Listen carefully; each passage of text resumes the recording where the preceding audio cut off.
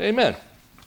And turn to Romans 7, because that's the passage that I'm talking about. And last week we finished Romans 6 by dealing with the last 10 verses. And really, Romans 6, 7, and 8 go together as a unit. They actually are talking about the same thing. Paul's expanding upon the same idea. We could even say it goes back into chapter 5, because it does, once he starts talking about Adam and Eve and sin and death spreading to all the world, and then, of course, the second man, the second Adam, Jesus Christ. And so really, it even goes back into chapter 5. But 6 through 8 primarily is what I'm talking about right now, are a unit that go together. We studied baptism in the very first verses of chapter 6. And as we do that, we're very careful to distinguish between spiritual baptism and the importance, yet not the reality, but the sign of a Christian baptism. It is a means of grace, so it builds us up in the most holy faith, but it's a great heresy to think that you cannot be saved without water baptism, and a great heresy to think that you are saved by water baptism. Water baptism is for the Christian. And then second of all, we saw that both Christian and non-Christian alike are walking dead men. And it's pretty obvious, I think, to most of us how the lost man is dead. He's dead unto God. He's dead unto righteousness. But Christians are walking dead men too. We're alive to God, and we're alive to righteousness, but we're dead to sin. And that's what that was really all about there. We're going to elaborate on that a little bit more today, except instead of being dead to sin, we're going to see that we're dead to the law, okay, and what that means. Third of all, we explored the fact that Christians do not have two masters. And I put it on your outline there. No man can serve two masters, for either he'll hate the one and love the other, or else he will hold to the one and despise the other. You cannot serve God and mammon. You could actually, that God and the love of money, but you could also talk about you cannot serve God and Satan. You cannot serve God and yourself. You cannot say, these things, because anything antithetical that we're serving instead of God, it would just plain be wrong. We have one master. When we're lost, our master is sin and Satan, and now that we're saved, our master is the Lord Jesus Christ and God the Father, and through the Holy Spirit, the Holy Trinity. The Christian doesn't have two masters, one. And then I'll read these verses because they kind of lead up to where we're going today. Who you obey shows who your master is. If the proof is in the pudding, so to speak, who you obey shows who your master is. Look at chapter 6, verse 16. Do you not know that to whom you present yourselves slaves to obey, ye are that one slaves, whom you obey, whether of sin leading to death or of obedience leading to righteousness? But God be thanked that though you were slaves of sin, yet you obeyed from the heart that form of doctrine to which you were delivered, and having been set free from sin, you became slaves of righteousness. So what's the exhortation that we could go on from there? Well, serve God as fervently as you once served sin. Serve your new master as heartily as you served the old one. Serve your new master just as willingly as you served the old one. And you will find that as you serve your new master, there'll be great joy within, whereas the old master just beat you and hated you and destroyed you, promised so many good things and delivered none of them. Everything was delivered like a serpent's bite. And that's the way it is for the lost man. Whatever pleasures he seeks are temporary at best and almost always fraught with sorrow and pain along with it. Well, to the Christian, he's a new man, new master. There's new fruit from his life. All things are new. Formerly bondage, now freedom. Formerly slaves of sin, now slaves of God. Formerly vice, now holiness. Formerly shame, now peace of mind. Formerly wages of sin is death. Formerly wages, now a free gift. But the free gift is eternal life through Jesus Christ our Lord. Formerly death, now everlasting life. Well, that brings us to chapter 7. So in chapter 7, we're going to deal with the chapter as a whole to a point, but we can't deal properly with the entire chapter as a whole.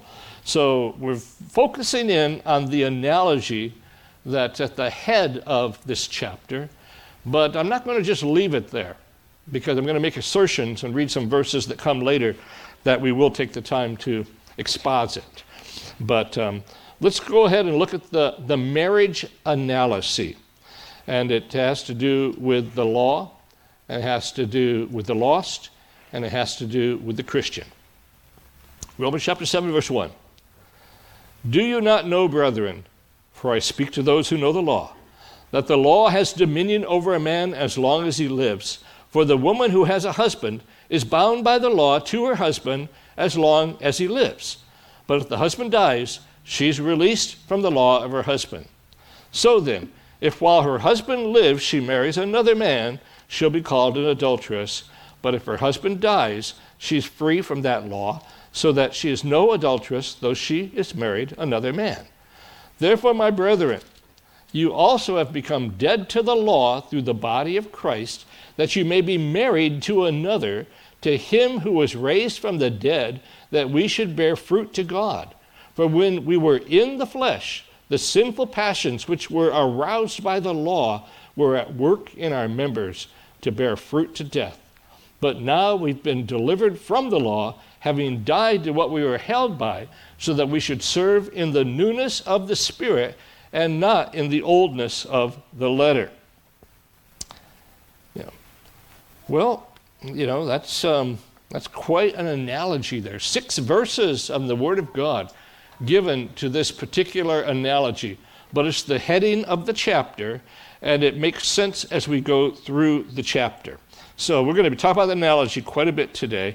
Paul uses the analogy of marriage for us to understand when we were under the law and why we're not under the law now. And if we believe we're still bound to the law, we don't understand the analogy. An analogy is a logical connection between things. So we're not under the law. But that doesn't mean the law is bad. It doesn't mean we shouldn't obey the law. Okay, so I'm not double talking here. I'm going to try to prove these things as we go. The lost man and the law. Okay. Oh, by the way, there was something I found on Facebook. Every once in a while, something good appears on Facebook. Amazingly. But this was a good one. I think I got it from you, Pat, but I'm not sure. Sin makes you feel free when you're actually a slave. Grace calls you to be a slave in order to set you free. Now, that's pretty good. That's from Paul Tripp, who is Ted Tripp's brother, and both are doctors, and both are very fine Christian preachers of the gospel and counselors. Sin makes you feel free when you're actually a slave. Grace calls you to be a slave in order to set you free. Okay, Paul Tripp. Very good. Well, the lost man and the law, verses 1 through 3. I won't read them again, but you just look at those as you're looking in your Bible, verses 1 through 3. His audience was not ignorant of the law. They were students of the law, just as we need to be. When we were lost, we needed to understand that we're sinners. We needed the law to see our sin, so we'll see our need of Christ. Now, there's conflicting views of this chapter I should bring up. I talked about controversy before, and let me just touch on that controversy right now. There are some that will tell you that Romans 7 is not the Christian experience. They'll tell you that this is Paul talking about himself as a lost man. So as a lost person, he's talking about himself, but this has nothing to do with the Christian. It's all about the lost, and it's kind of like his testimony. And I don't believe that's true. I believe that's incorrect, absolutely incorrect. They would have to say the Christian doesn't have a battle anymore. They think that Paul is talking only of his pre-converted state. But as I read Romans 7, I know it describes me. Okay? And I know the battle that still remains, and it's found in Romans 7. And I know it doctrinally, I know it personally, and we'll go through it exegetically. And so, I believe that this is the Christian experience. In fact, we're going to flash ahead a bit. Go to Romans 7:14. We'll do an exposition of these passages next week or the week following, depends. But Romans 7:14, for we know that the law is spiritual, but I am carnal, sold under sin. For what I am doing I do not understand. For what I will to do, that I do not practice. But what I hate, that I do. If then I do what I will not to do, I agree with the law that it is good. But now it's no longer I who do it, but sin that dwells in me. Can a lost person say that? For I know that in me, that's in my flesh, nothing good dwells. A lost person could say that. For the will is present with me, but how to perform what is good, I do not find. For the good that I will to do, I do not do, but the evil that I will not to do, that I practice. Does that sound like a lost person? Now, if I do what I will not to do, it's no longer I who do it, but sin that dwells in me. That's an odd thing for a lost person to say, that really it's not them.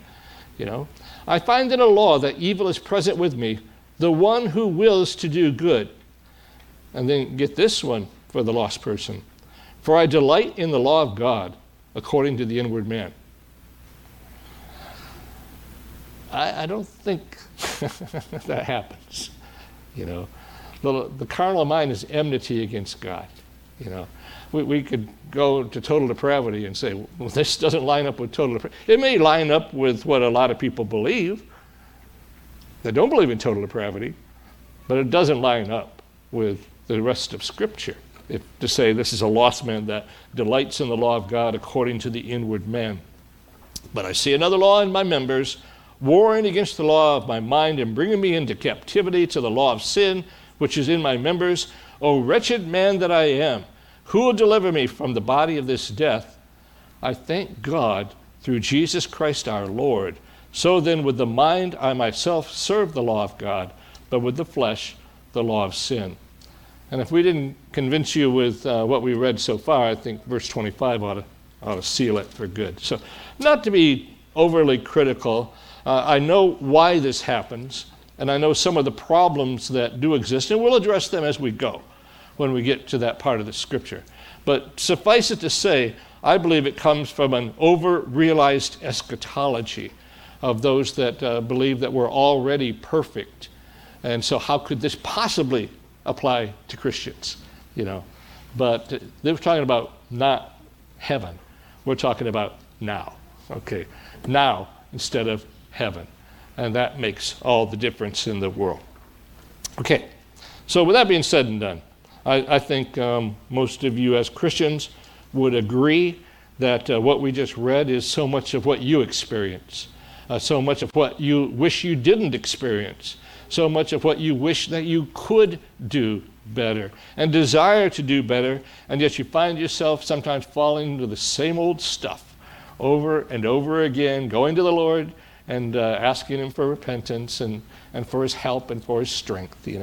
This is the Christian experience, and don't expect to escape it in this world. It's just part of what we're going to go through. We're not perfect yet in the body of this flesh, And you can use flesh in that way, two different ways.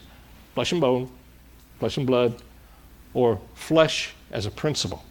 And so we'll deal with that as we go. It's a practical chapter. It's a blessed chapter. This chapter will help us to understand ourselves. This chapter will keep us from discouragement if we apply it properly. And this chapter describes how the Christian deals with what we call and what the Puritans called and what great theologians of the past have called remaining sin. Remaining sin in the heart and life of a Christian. Now, one of the things we need to do is understand law as it's used in this passage, because it is being used differently in different verses. In fact, there's basically three different ways the law is used here in Romans chapter 7, and we need to discern that. First of all, there is the moral law of God, the Ten Commandments. That's what we usually think of, and rightly so, although we do know that there's more to law than that. But the Ten Commandments, the things that are written on even lost men's hearts, depraved men's hearts, and they try to repress it and hold it down. We find the moral law in a number of times, but let me just show you a couple so you get an idea here. Verse 1, "Do you not know, brethren, for I speak to those who know the law, that the law has dominion over a man as long as he lives." And then verse 22, "For I delight in the law of God according to the inward man." So there's two examples of how the moral law is used in this passage. But there's also a civil use of the law. Now, by civil use of the law, we're just talking about, we could talk about in the Old Testament, the fact that the law has, there's three laws, the moral, and there's the civil, and then there's the ceremonial. Civil law is found in verse number 2. "For the woman who has a husband is bound by the law to her husband as long as he lives." You could argue, that's also in the Ten Commandments too, is it not? "Thou shalt not commit adultery." It is. It is, yeah. And the Ten Commandments are always, usually civil law or ceremonial law will find some place in the Ten Commandments. But basically, we're talking about a civil law here. "For the woman who has a husband is bound by the law to her husband as long as he lives. But if the husband dies, she's released from the law or her husband, of her husband. So then, it's while her husband lives, she marries another, then she'll be called an adulteress. But if her husband dies, she's free from that law, so that she is no adulteress, though she's married another man." Now, I thought about getting into a lengthier discussion of that and actually have a sermon half written about that, but decided not to do it at this particular time. I would just hope that divorce is not named amongst us, but sometimes it is, and many of you have been divorced. I understand that, and our prayers are with you. And I didn't want to just preach on that particular subject. There's other scriptures that we would go to preach on that particular subject, I believe, especially like in Matthew, for instance. But not to beat you down if you've been divorced. All manner of sin can be forgiven, and God often just turns the very worst things into good things. And so let's remember that. But for those of you that are divorced, I hope that you would always exhort those that are single that divorce is always painful. It's always painful. At best, at least it's painful and costly and hard. And relationships are broken that are not meant to be broken. But God can bandage those things up and heal and restore. And we thank the Lord that He can do that by His grace, whether you remarry or whether you remain single afterwards, according to God's grace. So I decided not to preach on that. But the principle is here, as a regular principle, bound by the law to her husband as long as he lives. But is she bound to him once he dies? Are you married for time and eternity? There are people that believe that. They believe it's time and eternity. And ladies, if you're in the Mormon church, you better be really nice to your husband, because if you want to be resurrected, he has to lift the cloth off your face at the end of days. And okay, well, we can see how error becomes horrendous error in so many ways. So no, the lost man is absolutely under the law. He's married to the law, and he's condemned by the law. And I put that scripture in the book of Revelation for you here, Revelation 20, verse 12. "And I saw the dead, great and small, standing before the throne, and the books were opened. Then another book was opened, which is the book of life. And the dead were judged, that what was written in the books, according to what they had done."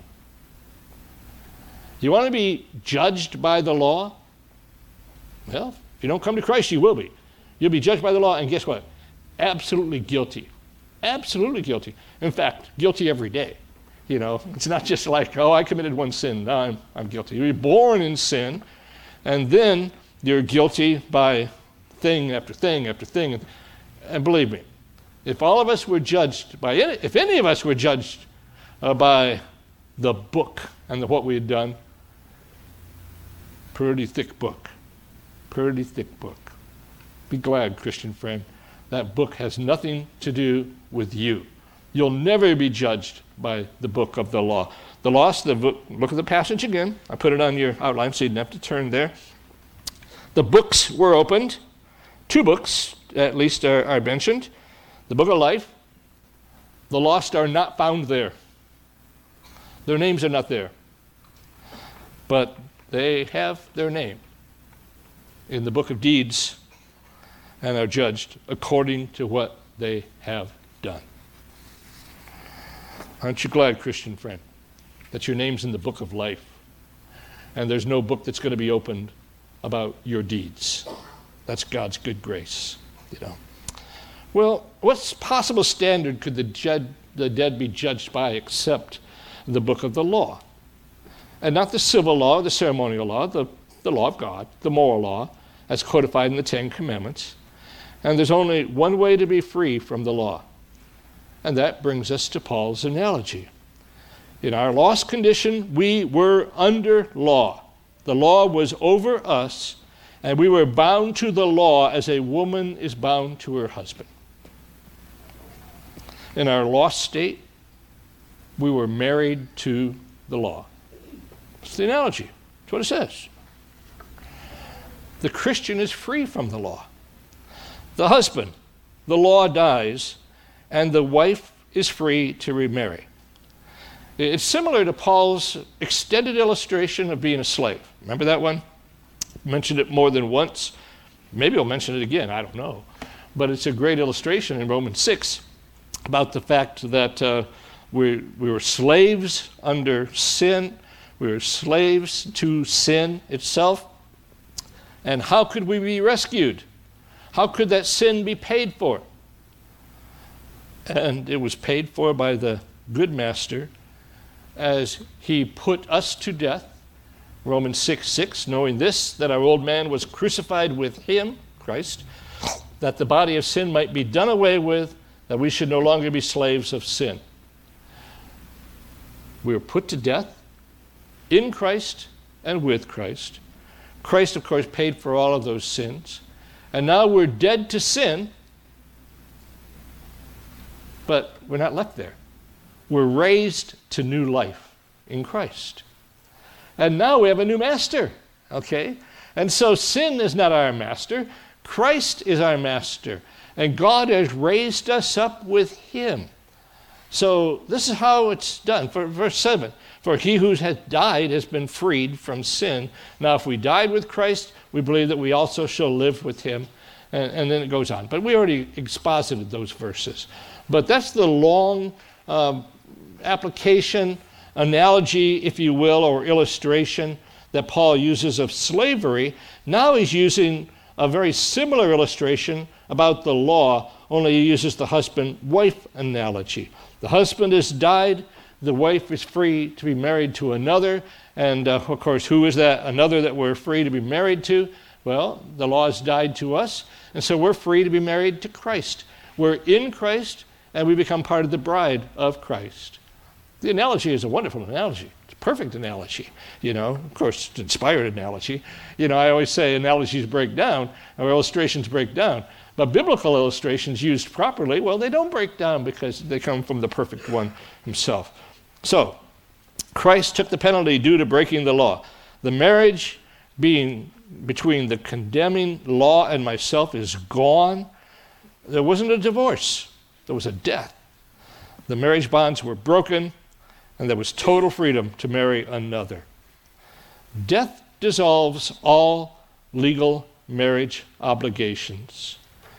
And we should never criticize people. You know, sometimes it really becomes a hard thing, practically. It can be hard for everybody. But no, at death, you're free to marry another. I told my wife she can't. No, I didn't. Okay, that was a joke. One person got it. No, I didn't tell my wife she can't. No, of course she could. Of course she could. And that's the way it is. Now, only in the Lord, that's what the Bible tells us. Free, Christian friend, free to marry another, but only in the Lord. Okay, so that's important to remember. But, so the Christian is free from the law because the law died to us. Verse 4 tells us that we're free in Christ to live and bear good fruit. Verse 4, therefore, my brethren, well, there we go, knowing who he's speaking to in the context, and God's so gracious, he tells us who he's talking to. Therefore, my brethren, you also have become dead to the law through the body of Christ, that you may be married to another, to him who was raised from the dead, that we should bear fruit to God. So he goes from the analogy to an application of the analogy, bearing fruit. But let's ask the question, what does dead to the law mean?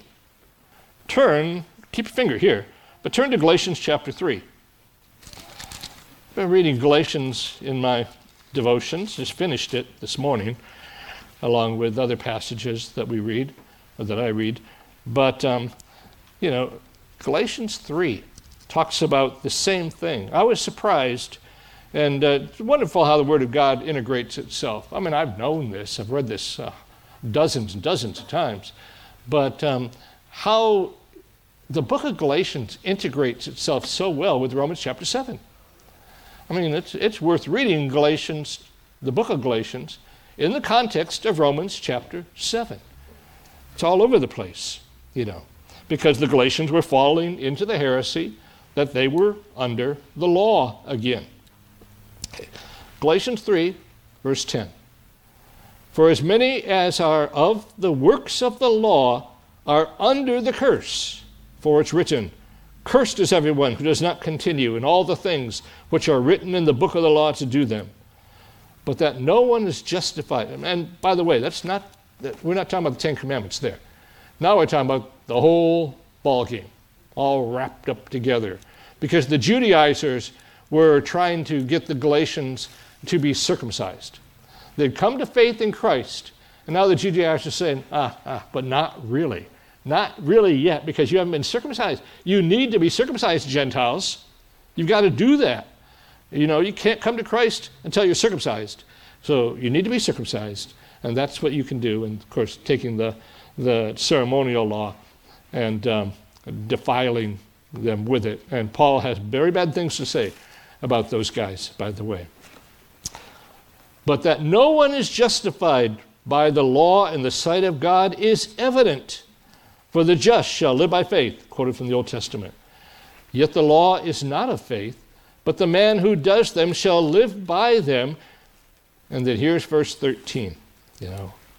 Christ has redeemed us from the curse of the law, having become a curse for us. For it is written, cursed is everyone who hangs on a tree. Was Christ hanged on a tree? Yeah, he wasn't hanged on a tree in the aspect of what the Old Testament immediate context is, but in the prophetic eye of God, the cross wasn't just a hanging. The cross was, it was a hanging. Sorry, I shouldn't have put it that way. It wasn't, though, the idea of kill somebody and then hang them from a tree. That was done often in the earliest days of the Old Testament, even in the time of King David. That was still being done. They would kill the person and then hang them up for all to see. And that was a curse. That was a curse to the land to do that, and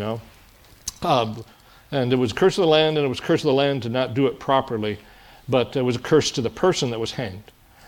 Okay, so Christ has redeemed us from the curse of the law, having become a curse for us. And then parenthesis, for it's written, cursed is everyone who hangs on a tree, going back to the Old Testament, that the blessings of Abraham might come upon the Gentiles in Christ Jesus, that we might receive the promise of the Spirit through faith. Okay, so there's something that's very important. The other thing about the book of Galatians is very important. No book makes it more clear that Jew and Gentile are brought together in Christ to be brothers and sisters in the Lord for all eternity, believing Jews, not unbelieving Jews, believing Jews and believing Gentiles, brought together by the Lord. Very, very clear in the book of Galatians. But Christ became the curse. So there is no curse of the law for us. The law carries a curse for all who break it. No one can be justified by the law. Break one law, you're guilty of all. Christ redeemed us from the curse of the law by becoming a curse for us on the cross. By faith we receive him and his payment for us. The curse no longer applies because he took that curse. He took that curse for every single elect person. Took that curse so that God can say, not guilty, justified by faith in Christ. Now, we once lived under the law. Look at verse 5, Romans 7. Back to Romans 7. We once lived under the law. For when we were in the flesh, the sinful passions which were aroused by the law were at work in our members to bear fruit to death. And before conversion, before someone comes to Christ, you have no idea who the elect are. You have no idea. That's why you preach the gospel to every creature, because you don't know who the elect are, you know. And you and I didn't look real elect before we were Christians, right? Absolutely not. You know, we don't know who they are, you know. But God knows. And God will do whatever it takes to bring his elect to himself. And he does whatever it takes to bring the elect to himself, no matter how improbable it may seem. There are others, and I've met people like this, by the way. When we were bowling, you know, my wife and I used to bowl every Friday, you know, and so we'd try to be a witness as we were bowling to the other members of the teams and everything like that, which means that you better not get too upset when you throw a split or miss a spare, you know. So you try to be a witness and also have fun and have a good time, and I think a lot of good was done. But there was one family that I suspected were Christians. They just seemed like Christians. They acted kind of like Christians, and in many ways, it's just a pleasant family to be around. And I got to know them better, and they were Presbyterians, lost Presbyterians, in a very liberal setting of church that they never attended, you know. So there you go, you know. United Presbyterians and in name only, you know. And I did a wedding for them. Because, you know, they were friends, and we appreciated them and loved them, and I perceived that both the woman and the man were lost. And lost people can get married. You know, they're allowed to get married. So I did a wedding for them. And then I didn't think that they were Christians anymore after the wedding. That's another story. Okay, anyway, there's people you look at, and sometimes you may think that they're Christian just by the way they look or by the way they act. But you can't see their heart, so you don't really know. And there's others that you probably wouldn't suspect them being a Christian by the way they look, hopefully not by the way they act. We can't judge that way. We can't, you know. And so we just have to be very, very careful. And it's by the profession and by the life that we know. So verse 5 says what we were. Verse 6, but now. Oh, okay. So now we know that we're going to talk a little bit different subject. So we're talking about when we were in the flesh. Okay. But now we've been delivered from the law, having died to what we were held by, so that we should serve in the newness of the Spirit and not in the oldness of the letter. Okay. There's a new motivation. Did the law change? No. If we're talking about 10 Commandments, the law, well, it didn't really change, because the heart of the fourth commandment always was to serve the Lord and honor and worship him and give him one day in 7. And we still have that privilege. You know, Sunday should be a day of rest, spiritual rest, being able to put aside work, be able to come together with the people of God, spend time together. I know it's not always possible. In our modern society, it become difficult. You could have what would be a lower on the food chain job, and it's more likely you're going to be working on Sunday because of that. It's just sad, but that's what's happened in today's world. And Sunday is meant to be a day of rest. It's meant to be a day of worship, meant to be a day of reflection, meant to be a day of good deeds, meant to be a day of mercy, meant to be just all these things, all these privileges that we have, a day of rest. Well, we can serve the Lord because the law doesn't hang over us as a curse. And our heart has been changed by regeneration. And so our desires have been changed because of regeneration. And then Paul's going to go on to talk about, but we're still fighting a battle. We're still fighting a battle. That's what the rest of the chapter is about. But now our motivation is different. Our heart is different. We should serve in the newness of the Spirit and not in the oldness of the letter. When you deal in the oldness of the letter, usually if you're really devout in that, you think that you're okay. The Apostle Paul, as a Pharisee, was not convicted by the law. If you ask the Apostle Paul, as a Pharisee, before he was converted, how is your standing with God? I think it's pretty good. I'm zealous, man. I'm zealous. I kill Christians, I'm zealous for God. I'll do whatever it takes to serve God. I obey the Ten Commandments. Remember the rich young ruler that came to Christ? He is a grand example. The reason that example is there is for us, actually. The Bible actually says that Jesus looked at him and loved him. And that becomes a point of controversy. And I don't think it needs to be a point of controversy. I'm not exactly sure what it means, but I know it could mean two things. Here was a Jewish man, one of Jesus Christ's kinsmen in the flesh. Shouldn't hate him. Say, I hate that guy, man. And there's different levels of love, too. And some say, well, he had to be elect, or it couldn't say that Jesus looked at him and loved him. Well, I think it's likely that he was elected, probably did come to faith later, but we are going to have a hard time proving that from the Scriptures. It wasn't necessary to prove that from the Scriptures, And so Jesus, of course, friend of sinners and loved and talked to them. Well, with all that being said and true, our heart has been changed. The rich young ruler went to Christ, dared to look him right in the face and say, what do I do for eternal life? And Christ says, well, you know the law. Keep the law. And then he started naming some of the things. And the man wasn't a liar. He, with a lie, there needs to usually be some kind of purpose behind it. I think he's very sincere. He said, I've kept all these things from my youth up. But what do I still lack? That's a hopeful thing when someone might say that. I've kept it all. What do I lack? Jesus says, go and sell all your possessions, give to the poor, come and follow me. And he went away sorrowful because he was rich. And Jesus used that as the occasion to say how hard it is for a rich man to enter heaven because of all the wealth that he has and the things that he's afraid he may have to give up. Okay? And all these motivations that are wrong motivations. The man went away sorrowful. He didn't say, oh, okay, I'll do that.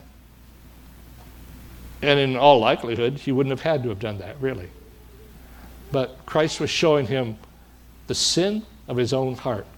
He was a covetous man and didn't even know it. Presented with a true choice, have your riches or have me. He chose his riches, at least temporarily, if not permanently. So we'll see if we see the rich man in heaven, And I'm going to give you I kind of think so, but I can't prove so. Okay, we'll put it that way. Later on, Later on, Pastor Ken was even saying it this morning, you usually don't come to Christ the first time you hear the gospel. You usually don't. We're usually Christ rejectors, maybe for a while, maybe for even an extended period of time. We're Christ rejectors until the Holy Spirit comes in regenerating power and changes our heart, Now, our heart's been changed, and say, well, then the sermon's over, right? And it's not. Okay, it's not over. Let me apply some things here, because I think this is important. A summary of the analogy, how the Lord uses the law. And then next week we'll go into the rest of the chapter here. But here's a summary of the analogy. Number one, and you can write these on the back of your outline if you want to have them, because I didn't put them on the back of the outline. I didn't want to do a spoiler alert here. So there you go. The summary of the analogy. Number one, the Lord uses the law to convict the lost of sin. Okay, the Lord uses the law to convict the lost of sin. And in the Christian, the realization of our sinfulness causes us to flee again to Christ and beg for mercy. But for the lost, it's that realization, that first realization, that then they come to Christ and are born again. And there's an old saying, said it many times, but because I believe it's true, the truth will set you free, but it'll make you miserable first. You're going to find your miserable condition and flee to Christ. Number two, the lost may try to silence the voice of conscience. Conscience, rightly used, bases itself off the law. That law that's kind of within us in seed form becomes the voice of conscience in the lost. But you can sear your conscience so badly you don't have a conscience anymore. You can be a psychopath. Most people are not psychopaths, but most people are very much actively busy of silencing the voice of conscience. And the world is more than happy to let you do that. Peer pressure will help you to do that. In school, if you're children and you're in school, then your peers will help you that way, or even your adult peers will help you that way. The media will certainly help you that way. The workplace will help you silence the voice of conscience. And the TV, movies, music, all these things work themselves together. Things that are actually good also can work themselves together to try to ease the voice of conscience. The world redefines sin. This is wonder the lost may try to silence the voice of conscience. The world redefines sin and try to silence in your conscience.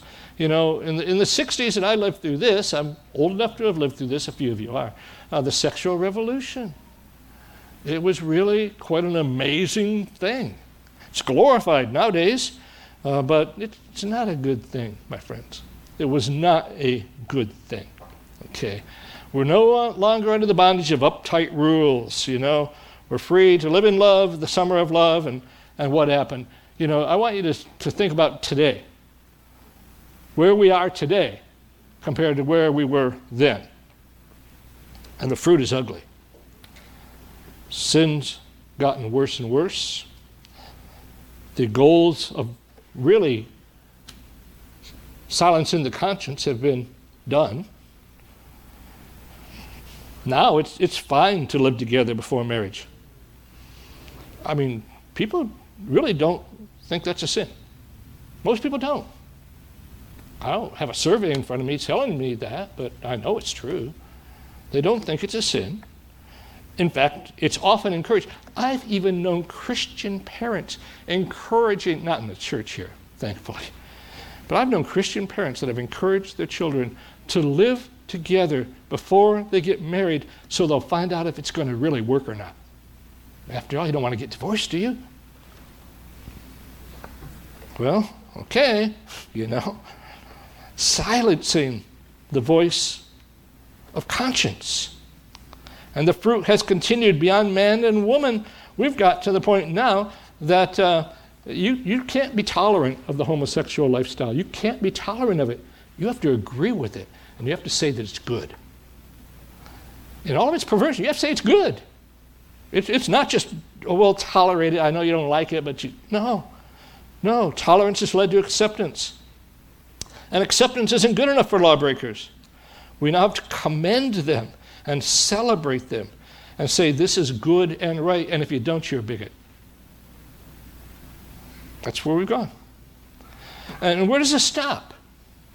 Does it stop at teaching high schoolers about deviancy and lauding its virtues? We've seen it creep down into the youngest grades, where there are some. And thankfully, I don't think this is widely accepted yet by most parents. But it's where it'll keep on going if it doesn't stop. Where little boys and little girls have to try to figure out if they really are a boy or they really are a girl.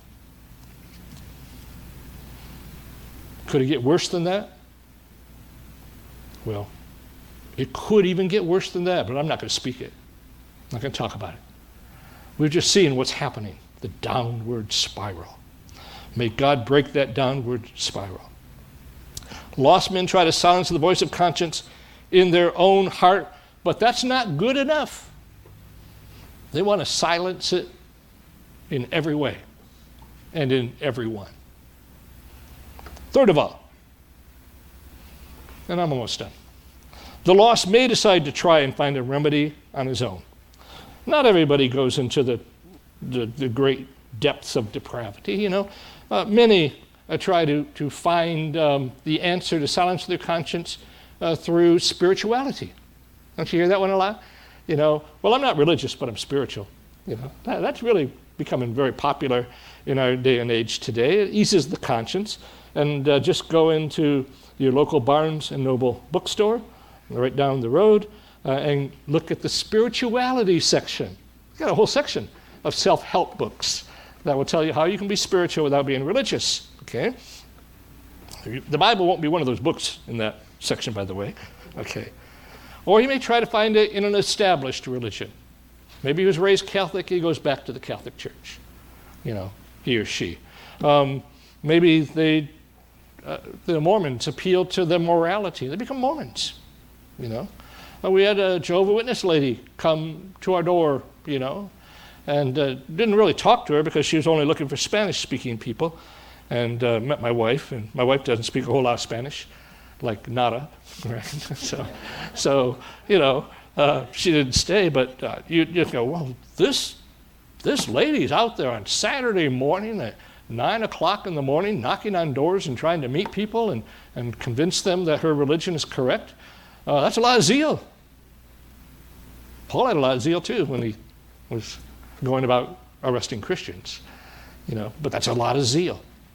It's really, the voice of conscience being stifled by what I do. Just an example of that. Others find ways to cope with their sin. They become more moral. They turn over a new leaf. And then they feel good about themselves. We can call our sin an addiction, overcome it, and now believe our problems are solved. And don't get me wrong. When somebody overcomes an addiction, we're very thankful for that. That's a good thing, you know. But it doesn't deal with the root problem if they don't come to Christ. Conquering addiction alone is not salvation. Lost men, many are capable of conquering addictions, you know. Others immerse themselves in entertainment of all kinds, be it sports, physical fitness, on and on and on.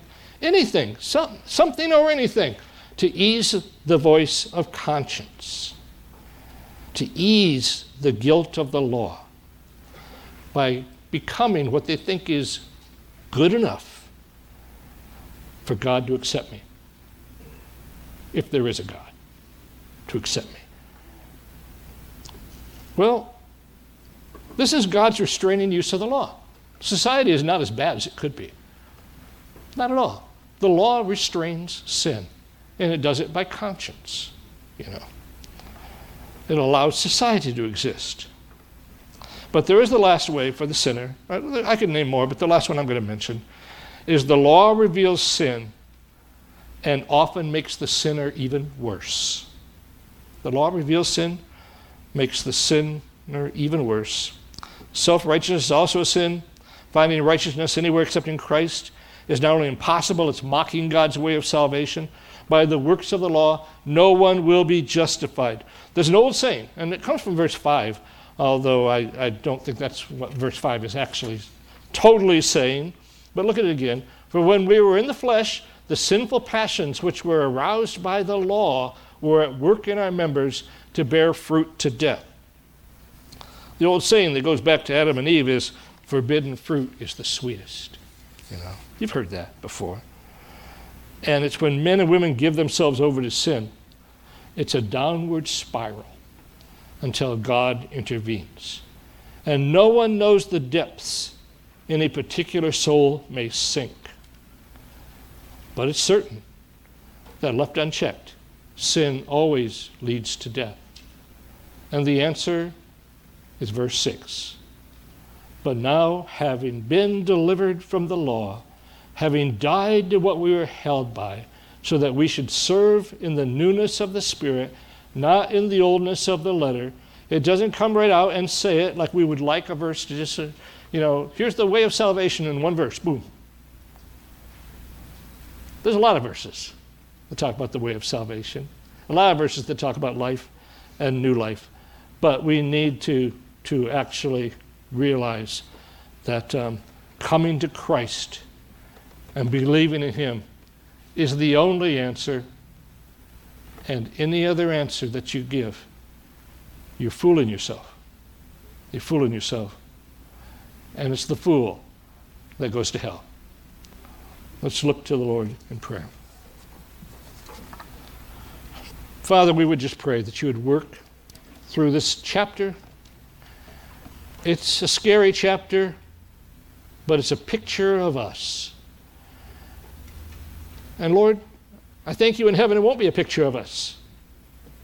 These old things will be absolutely gone. But today we battle. Today we sin. Today we do wrong. Even as Christians, this is exactly what we still do. But I thank you, Lord, that we actually do grow in grace and knowledge. I thank you, Lord, that we can see fruit, the fruit that remains. Thank you, Lord, that their motivations have been changed. And now instead of engaging in what we loved, we hate what we once loved and love what we once hated. Father, we were at enmity with God. We hated Him. And now we love Him. We were in love with our sin and tried to make peace with it any way we could. But now we see it for what it is. It's an enemy. So Lord, help us as we go through this Christian life and the battle that still remains. May Jesus Christ get the glory. In His name we pray. Amen.